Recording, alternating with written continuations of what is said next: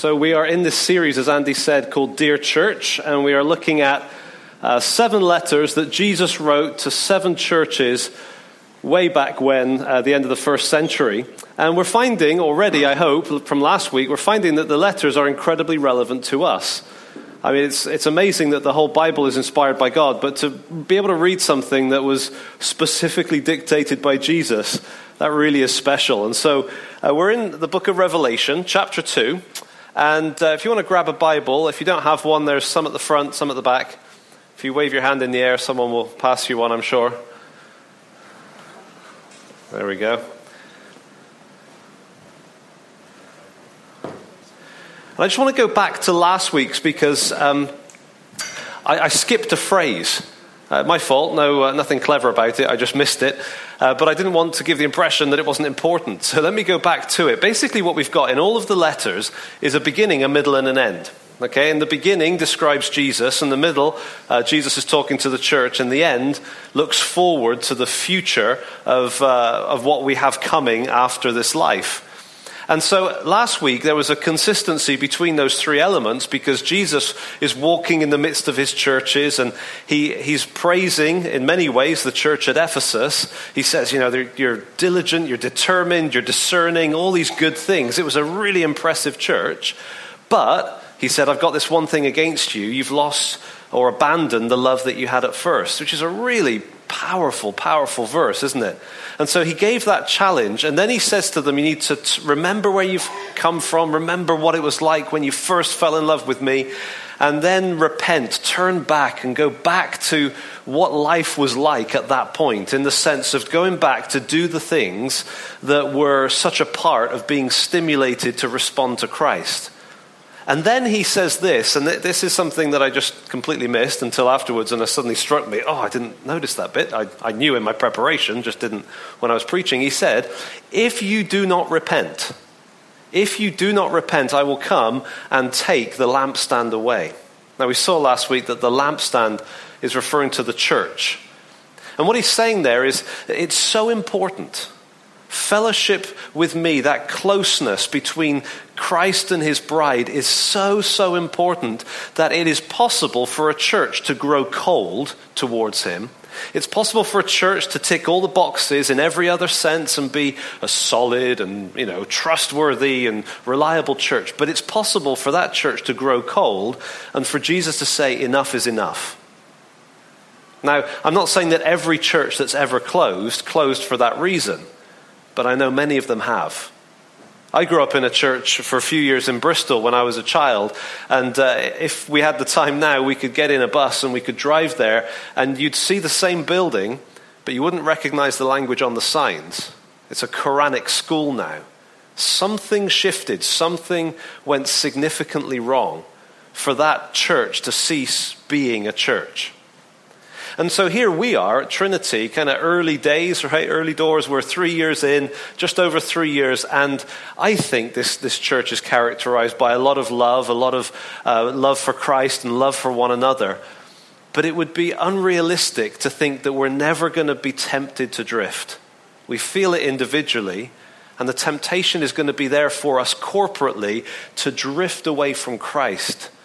And so that warning is not kind of a threat to make us scared. It's a warning to say, look, this is how important it is that we keep the love of Christ as our focus. I suppose you could say that one of the things that we've done at Trinity since the start is to really emphasize the love of God. Even on our, what's that called, a vision statement, all to be transformed by the glorious love of the Trinity. And some people might say, that's a bit of a fashionable thing. It's a bit of an emphasis that you're trying to sort of push some sort of little agenda. And I go to Revelation 2 and I'd say, no, that's not a little anything. That's the big deal. The love of God and our response to that is everything. Remember what Paul wrote in 1 Corinthians 13. He said, I can speak in the tongue of men and of angels, and I can do miracles, and I can move mountains, and I can be uber impressive. But if I have not love, nothing. And that's true for us too. We can have all the programs and all the ministries and all the teaching and the theology, and we can do everything well. But if we have not got love, we've got nothing. That's how important the love of God is. And that's why here at Trinity we want to always emphasize it, always underline it, always flag it up, because it's not a fashionable thing. It is what the Bible is pointing us to. So that was Ephesus. That's what we looked at last week, this emphasis, this call back to a love relationship with Christ. We looked at it in life groups, and I think those of us that were there found that really stirring and challenging and encouraging. Now we're going to travel 35 miles north. Maybe we could put the map up on the screen. I forgot about that as well last week. I was so excited to preach Revelation 2 that I forgot quite a bit. So here's a map of Turkey. And we'll go to the next one, zoom in on those churches. And you'll see Ephesus there. That's where we were looking at last week. 35 miles north, we're going to Smyrna for today's letter. Now, Smyrna is quite an interesting place for a number of reasons. It's the birthplace of Homer. Okay, the old one, not the recent one. All right, so Homer, he was born there, he died and was buried there. Smyrna was an incredibly wealthy city. It was a port where they exported myrrh. Myrrh was used for the burial of dead people. It was used for medicine. It was used as a painkiller. And myrrh was being exported from Smyrna, and so this place was incredibly wealthy. It was a place where they had a history, and it's kind of a weird thing, but it was known as the Resurrection City, because 7 centuries before, there had been this huge earthquake and the place had been wiped out. And 4 centuries later, it was rebuilt. And so it was kind of a city that had come back from the dead, which is quite unusual in some ways. And so it was known as a resurrection city. It was known for its myrrh, which is like a burial gum, resin that's used in that. And so everything about this place kind of has the sort of the theme of death about it. Right? It's a place that's come back from the dead. It's a place where they produce myrrh. I mean, this was a death city, and yet it was wealthy. It was thriving. It was doing great. But it was a tough place for Christians. It was the city that had the most Jews, the biggest Jewish population in the entire region.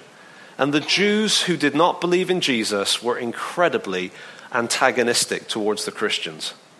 And so this letter focuses us in on the great theme of suffering and death. It's a very sobering letter, and we're going to look at it together in just a moment. One other thing about Smyrna, before I get rid of the map, it's the only one of the 7 cities that's still a city today. It's called Izmir. It's, I think, the second biggest city in Turkey. Okay, so all the others, you go to Ephesus, it's just marshland with some rubble in it. But Smyrna is still there. It's a thriving port city. So let's focus in on the subject of death.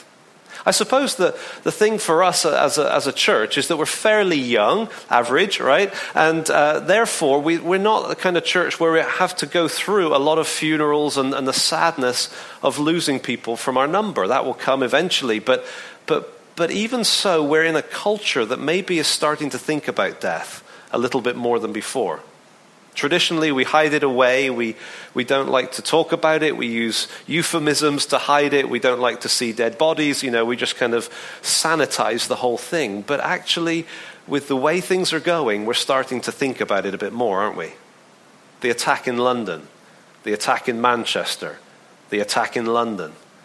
It just seems like there's a regularity, and I suspect there's more coming.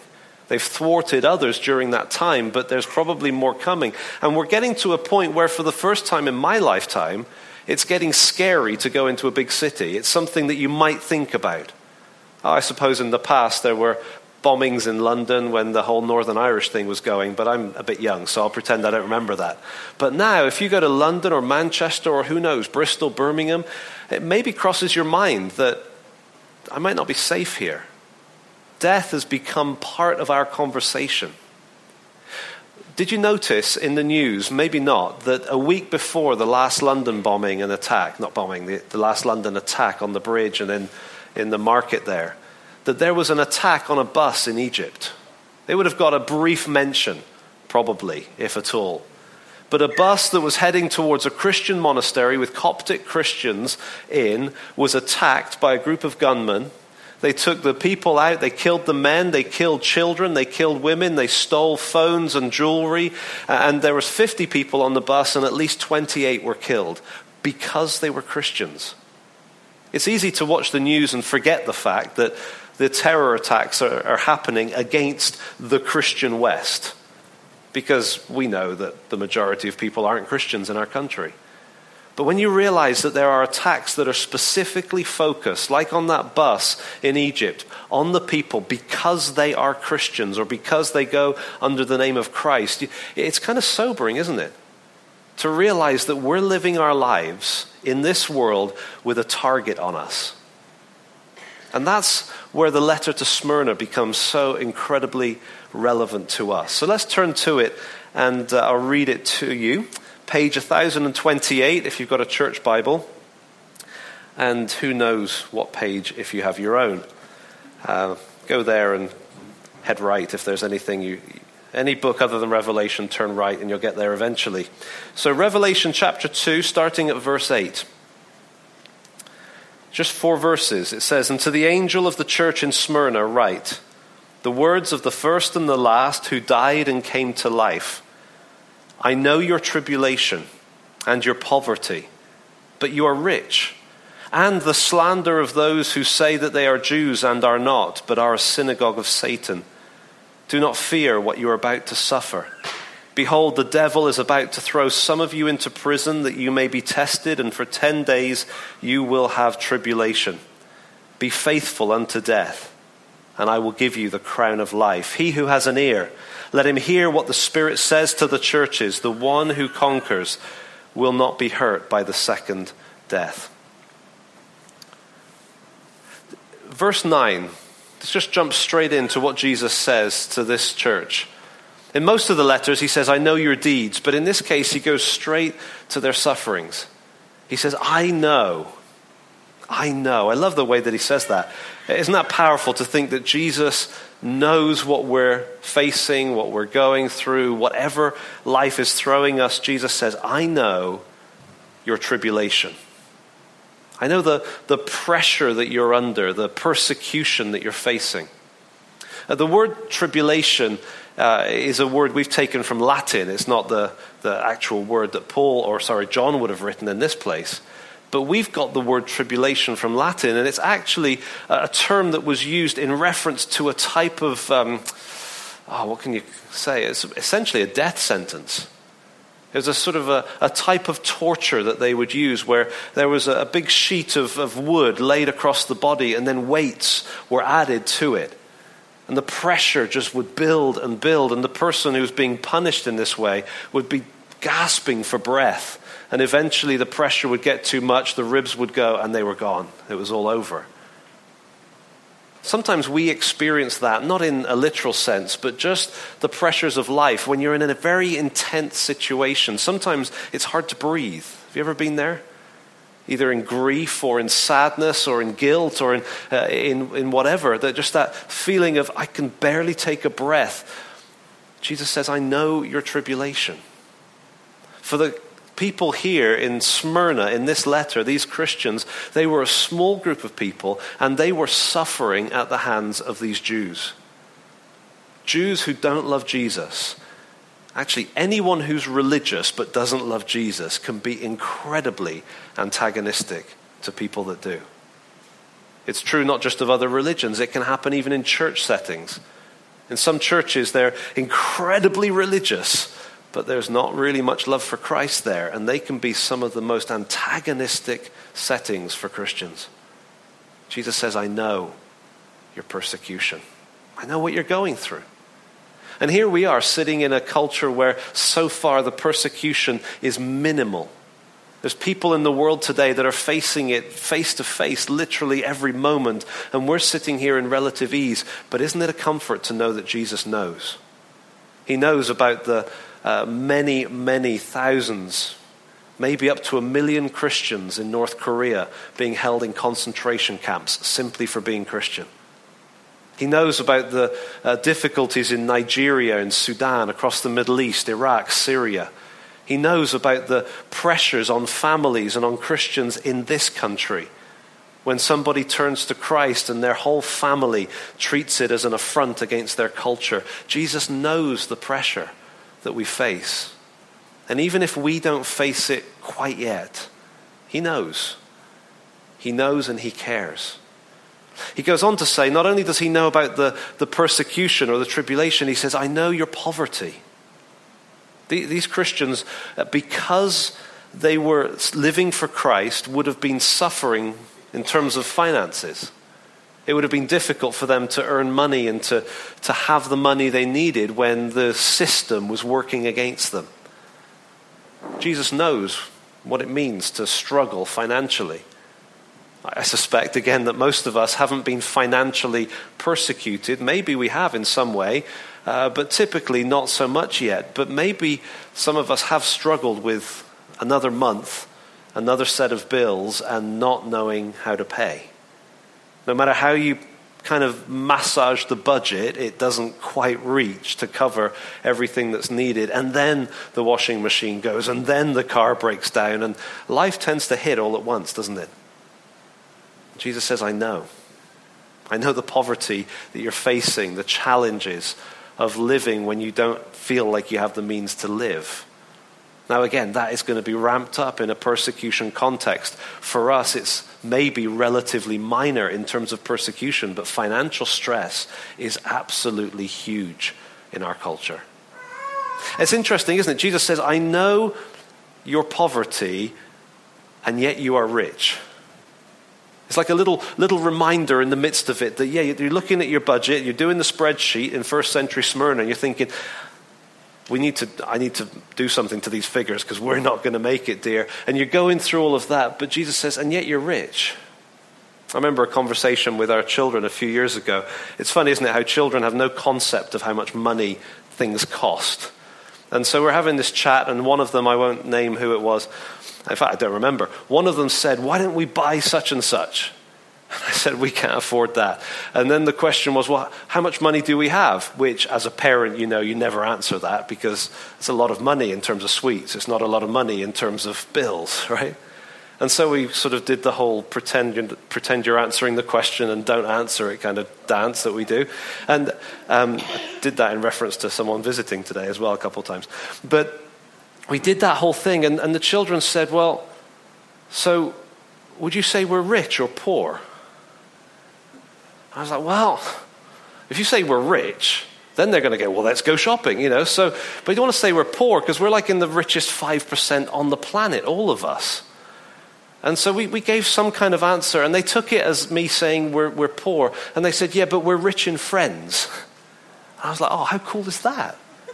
How true is that? Yeah, financially there may be a little bit of stress involved in life, but how rich we are in other ways. And Jesus is reminding these suffering Christians, yet you're rich. Think of all you've got in Christ. Think of all you've got in terms of your brothers and sisters in Christ. We're rich in friends. We're rich in so many ways. But Jesus knows the stress of the finances. And the third thing he says is, I know the slander of those that say they are Jews and are not, but are a synagogue of Satan. I think that may be the toughest one of all to take, slander. Facing persecution, it is what it is, the difficulties and the pressures of that. I'm not saying that's easy in any sense. Financial pressures, they're really tough to take. But there's something about slander that can really tear you down, isn't there?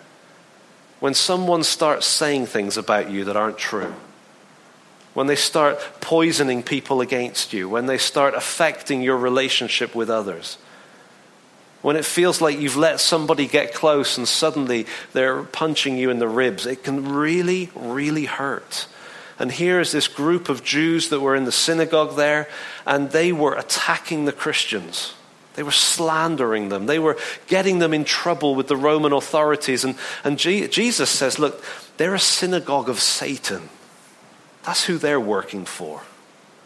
They're not on our side. They're not on God's side. They're Satan's side because of the way they're treating you. And he says, I know that. I know what you're facing. The pressures, the poverty, the slander.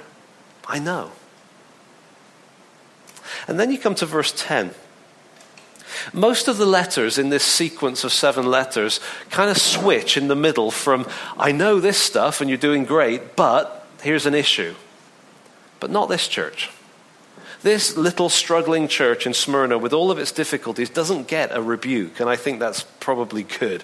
Don't you love the fact that God is able to know exactly what we can take, and there are times in our life when all he wants to do is hold us close because he knows that a rebuke would break us. And with this little church in Smyrna, he doesn't rebuke them. In fact, what he says to them is this, verse 10, do not fear what you are about to suffer. Behold, the devil is about to throw some of you into prison that you may be tested, and for 10 days you will have tribulation. Be faithful. He says, look, you're going to go through some tough times. He's in charge of that. He knows what's coming. They're going to be thrown into prison. The devil's going to be testing them. This is going to be a really intense situation. And he's telling them in advance, and he's saying, don't fear that. Just be faithful. Just trust me. Keep your faith in me. Now, there's some people that you may stumble across if you're channel surfing who sound a bit Christian and like to tell you and wave their Bibles around that if you will trust Jesus, then everything will be fine. Look at them, they're perfect. All right? If you will just give to their ministry, they'll be fine, but so will you. And they like to tell you that all it takes is prayer. If you just pray, you'll get everything healed that you ever go through physically. If you just pray, it will sort all your financial worries out. If you just trust God, then everything will be great. And there's people that are pushing that. There's a reason they're on TV, because they can afford the slots to do it. And they're pushing that kind of teaching.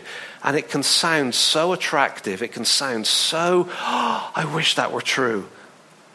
But it's not what the Bible says.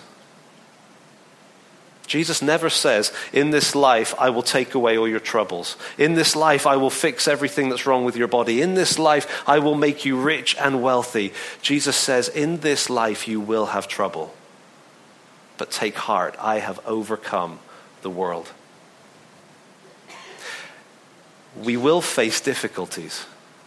We need to be preparing ourselves as a church to face challenges in the future. We need to be preparing the next generation. They're not going to grow up in an easy Christian country like some of us did. We need to be preparing one another for the challenges that lay ahead. But know that Jesus knows what's coming. And all he does, all he asks of us is that we would continue to trust him, keep our gaze on him, and keep focused on him, and not try to fix it ourselves, not try to escape it ourselves. Trust him, just be faithful. And you wish that he would say, be faithful and all will be well. But he says, be faithful unto death, and I will give you the crown of life. How many stories are we hearing around the world? Going right the way back to the first major school shooting, the stories that came out. But in recent years, with a lot of the terrorist things, are you a Christian? Yes, dead. Happened in that school. It's happened multiple times since. Think about those men dressed in orange walking out by the sea and then being slaughtered because they were not willing to put their faith in another God. Jesus says, you be faithful. Whatever it takes, whether it's in the little stuff, whether it's day by day, whether it's at school when someone's, kind of winding you up, when it's at work, when someone puts you in a tight spot with a question, or whether it's on a bridge in London when someone's about to stick a knife into you, just be faithful, and I will give you the crown of life. I've never faced that kind of situation.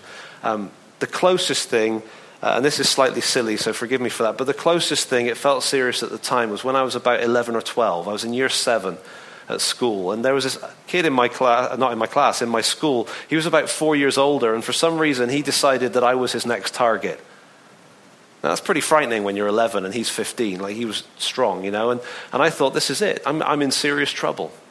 And I remember the fear that I was feeling, anticipating a beating from this other kid. I won't tell you his name in case he's on Facebook. But I remember going to my little Gideon New Testament. Remember those? I hope they still give those out. I had my Gideon New Testament. And in it had a section like a sort of table of contents, guide type thing, an index. And it said where to find help when. And there was a list, and I went down the list, afraid, that's me right now. I looked it up. Where to find help when afraid? Hebrews 13 verse 6. So we say with confidence, God is my helper. I will not be afraid. What can man do to me? And my response as an 11-year-old, he can do a lot to me, God.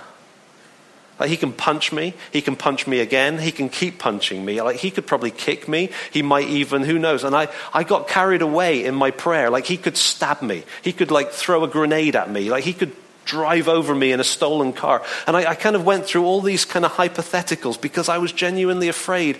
And that verse just worked in my heart. So we say with confidence, God is my helper. I will not be afraid. What can man do to me? And it was as if at a certain point in time, that verse just exploded in my heart as I came to a realization, this guy can kill me. But what can he do to me? And suddenly it was like waves of relief flooded over me. It was like, okay, yeah, he could kill me and I go to be with Jesus. How cool is that? And like suddenly the Bible came alive for me. That was one of the first moments I really got excited about the Bible because it was speaking into my life. Yeah, this kid could, he never did, he could attack me, he could kill me. But so what? If he kills me, I get to see Jesus sooner. It seems so silly now, but it felt real at the time. And that's what Jesus is saying here to these people who are facing, in some cases, actual, literal, physical, not school threat, but actual, literal, physical death. And he's saying, just be faithful to me and I'll give you the crown of life. When you get to the end of the letter, verse 11, it says, he who has an ear, let him hear what the Spirit says to the churches. The one who conquers will not be hurt by the second death. I told you last week that I would prove to you that the one who conquers is us. All right, I want to do that just as we finish.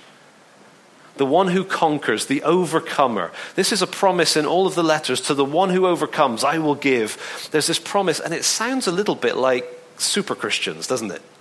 You know, there's normal Christians who believe in Jesus and go to church and stuff. And then there's the super Christians, like the conquering ones, the ones that, you know, maybe face the lions and survive or die or whatever. And it sounds like a category that we're not in. But I want to assure you that we are very much those who conquer. Let me just read you a couple of other verses. 1 John chapter 5. So this is written by the same guy that writes Revelation. He's using the same words. In 1 John chapter 5, verse 4, he says this, for everyone who has been born of God overcomes the world. And this is the victory that has overcome the world, our faith. Who is it that overcomes the world except the one who believes that Jesus is the Son of God? You see what he's saying there? Who is it that overcomes the world? The one who has faith in Jesus. It's not super Christians, it's Christian Christians. It's our faith in Christ that means that we get to overcome the world. Let me take you to another passage really briefly. Romans chapter 8. And in Romans 8, Paul is talking about the love of Christ and what an amazing thing it is. And he gets towards the end and he's like, okay, if God is for us, who can be against us? Answer, nobody. And he says, okay, so if God gave us his son and his son died for us, how is he not going to give us everything that we need? And so who's going to attack us? Like, who's going to condemn us? Who's going to bring a charge against us? And then he says, but hang on, no one, because Jesus died and he's alive and he's the one that defends us. So who has got a charge against us? And then it says, verse 35, who shall separate us from the love of Christ? Shall tribulation or distress or persecution or famine or nakedness or danger or sword? Is there anything that can come in and separate us from the love of Christ? As it is written, for your sake we are being killed all the day long. We are regarded as sheep to be slaughtered. Verse 37, no, he says, in all these things we are more than conquerors through him who loved us. Let me give you an illustration and then I'll bring it right back to Smyrna to finish this up. I don't normally tell you what the word in the Greek is, but I'm going to break my own rule just for once here. The word overcome or conquer is a word you hear all the time in English, Nike. All right, it's been transliterated and brought over. Okay, so in honor of someone visiting from near Beaverton, Oregon, where Nike is headquartered, Nike is the word that we've got here. Okay, so Nikes, the victors, the victory ones. We are the Nike crowd. All right, because of what? Because of our faith in Jesus. And then you come to Romans 8, and it says, not just we are conquerors, it says we are more than conquerors. I love that, because you know what that is? Effectively in the Greek, that's hyper Nikes. That's like the coolest shoe ever, right? The hyper Nikes. They must be way over £100. The hyper Nikes. What it means is that we're not just the ones who conquer, but we're the ones who participate in the victory without doing the work. I was in Manchester 24 years ago for a historic moment. I happened to have booked tickets for a football match a few weeks ahead of time, and I didn't realize that it was as historic as it was. But the day I arrived was the day when the team that I was watching, and I won't tell you which one it was, except they won a trophy back then, so they're not in blue. So I was there on the day when they won the English Championship, the Premier League. It was the first time in 26 years. It was incredible. And I was there with 50,000 other people, and across the world there were millions of people who would have said the same thing. We did it. Now, technically, non-football fans always say, no, you didn't. And then they don't understand it's a tribal thing, but we did. We won it, okay? I paid a little bit of money. We won it. But reality is, it had nothing to do with what I'd done. It was those players. Schmeichel and Giggs and Robson and Bruce and Pallister, and it was them. They'd done the work. It was the manager, Ferguson, he'd done the work. They were the conquerors. They had faced every opposition and they had defeated them all. And 50,000 of us got to stand there and sing, "We are the champions." And Queen was blasting and we were singing and maybe crying. And it was an incredible, incredible day. We, the team, were the conquerors. We, the fans, were the more than conquerors. We were the hyper Nikes, right? We were the ones that got to celebrate and revel in the victory that somebody else had won. That's what we are as Christians. If that was the moving privilege that I had in May 1993, how much more is that our privilege every single Sunday here? To come together, and we sing not just to tell God that we love him, we also sing to celebrate and to declare that the victory has been won and we are entering into it, not because of anything we've done. It was all him. Jesus died and he rose again. That's the description in verse 8, isn't it? Jesus, the first and the last, the one who was dead and is alive, the real resurrection one. And Jesus says to the church, look, you're going to face suffering. You're going to be put in prison. It's going to go on like 10 days, which is a relatively short time. It's not going to go on forever, but you're going to suffer and some of you are going to die. Be faithful unto death, and I will give you the crown of life. And then, to the one who overcomes, what does it say right at the end? To the conqueror, you will not be hurt by the second death. You're hyper Nike. You're a more than victor. Jesus has entered into death. He has conquered death and he is alive. He wasn't just like resuscitated in order to die again. Like when Jesus walked out of the grave, he walked out and death was defeated. And what that means is that those who are with him, those who are in his entourage, those who are cheering his bus as it drives through the town, we, Christians, are not facing the second death. Now, what's the second death? In Revelation, 4 times it refers to the second death. Here, and then at the end. And I'd encourage you to read it. Read the whole thing. Like we said last week, you'll be blessed. But when you get to the end, chapter 20, 21, it talks about the dead being brought to stand before God. It talks about the great judgment to come and the books that are opened. And there's books that list everything everyone's ever done. And there's a book of life. And that's what everybody is going to face eventually. And if your name is not found in the book of life, then you're judged according to what you've done. That's frightening. And so having already died, you're then standing before God. And if you've never trusted Christ, your life is evaluated based on your faith or lack of it in Christ. And then according to your works, you're judged and you're given what you deserve. And that is called the second death. It's described as being thrown into a lake of fire. That's biblical language for hell. God's not going to send anyone to hell that's desperately wanting to trust Jesus and be with him. He's going to send people to hell who don't want anything to do with him, that are not prepared to associate with him in any way, who refuse to wear the team colors, who refuse to celebrate the victory Jesus has had. But it's a sobering thought, isn't it?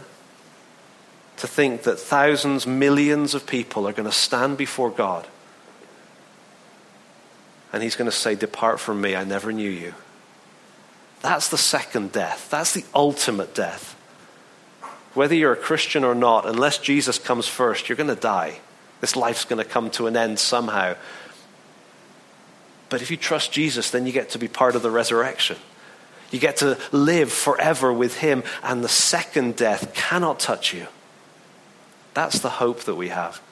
And it's not based on anything that we've done, and it's not based on any work of ours. We can't earn it, we can't fight it, we can't, resist or whatever. There's nothing we can do because we're not those who are the victors in our own right. We are the more than victors. We're the overcomers who enter into the victory that Jesus has won.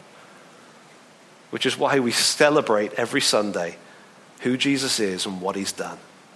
He died and he is alive.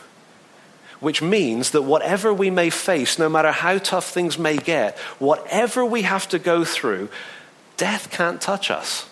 Oh, it can hurt and it can kill us in this life, but the second death, it can't touch us because we're more than conquerors.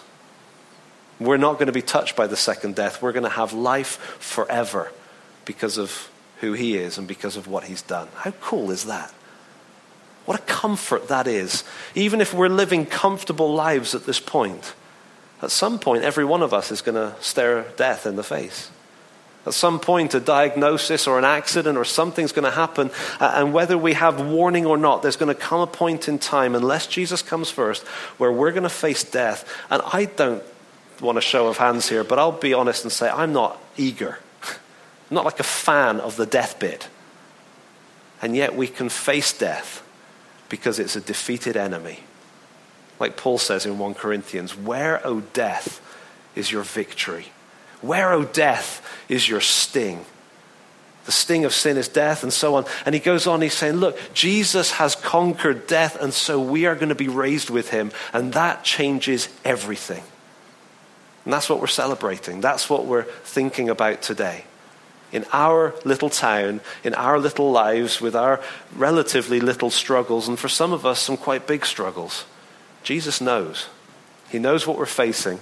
He knows how loud it's going to get. He knows how hard the pressure is going to become. He even knows what it's going to take to finish us off physically in this world. But he also knows that death has no grip on us because he has already conquered it. Death is lying dead to the side because Jesus has won the battle. We are more than conquerors. Second death cannot touch us, and therefore we can live. Not just forever, but now. We can live even when people persecute, even when poverty squeezes us tight, even when people are slandering us. We can live faithfully for him because of what he's done for us.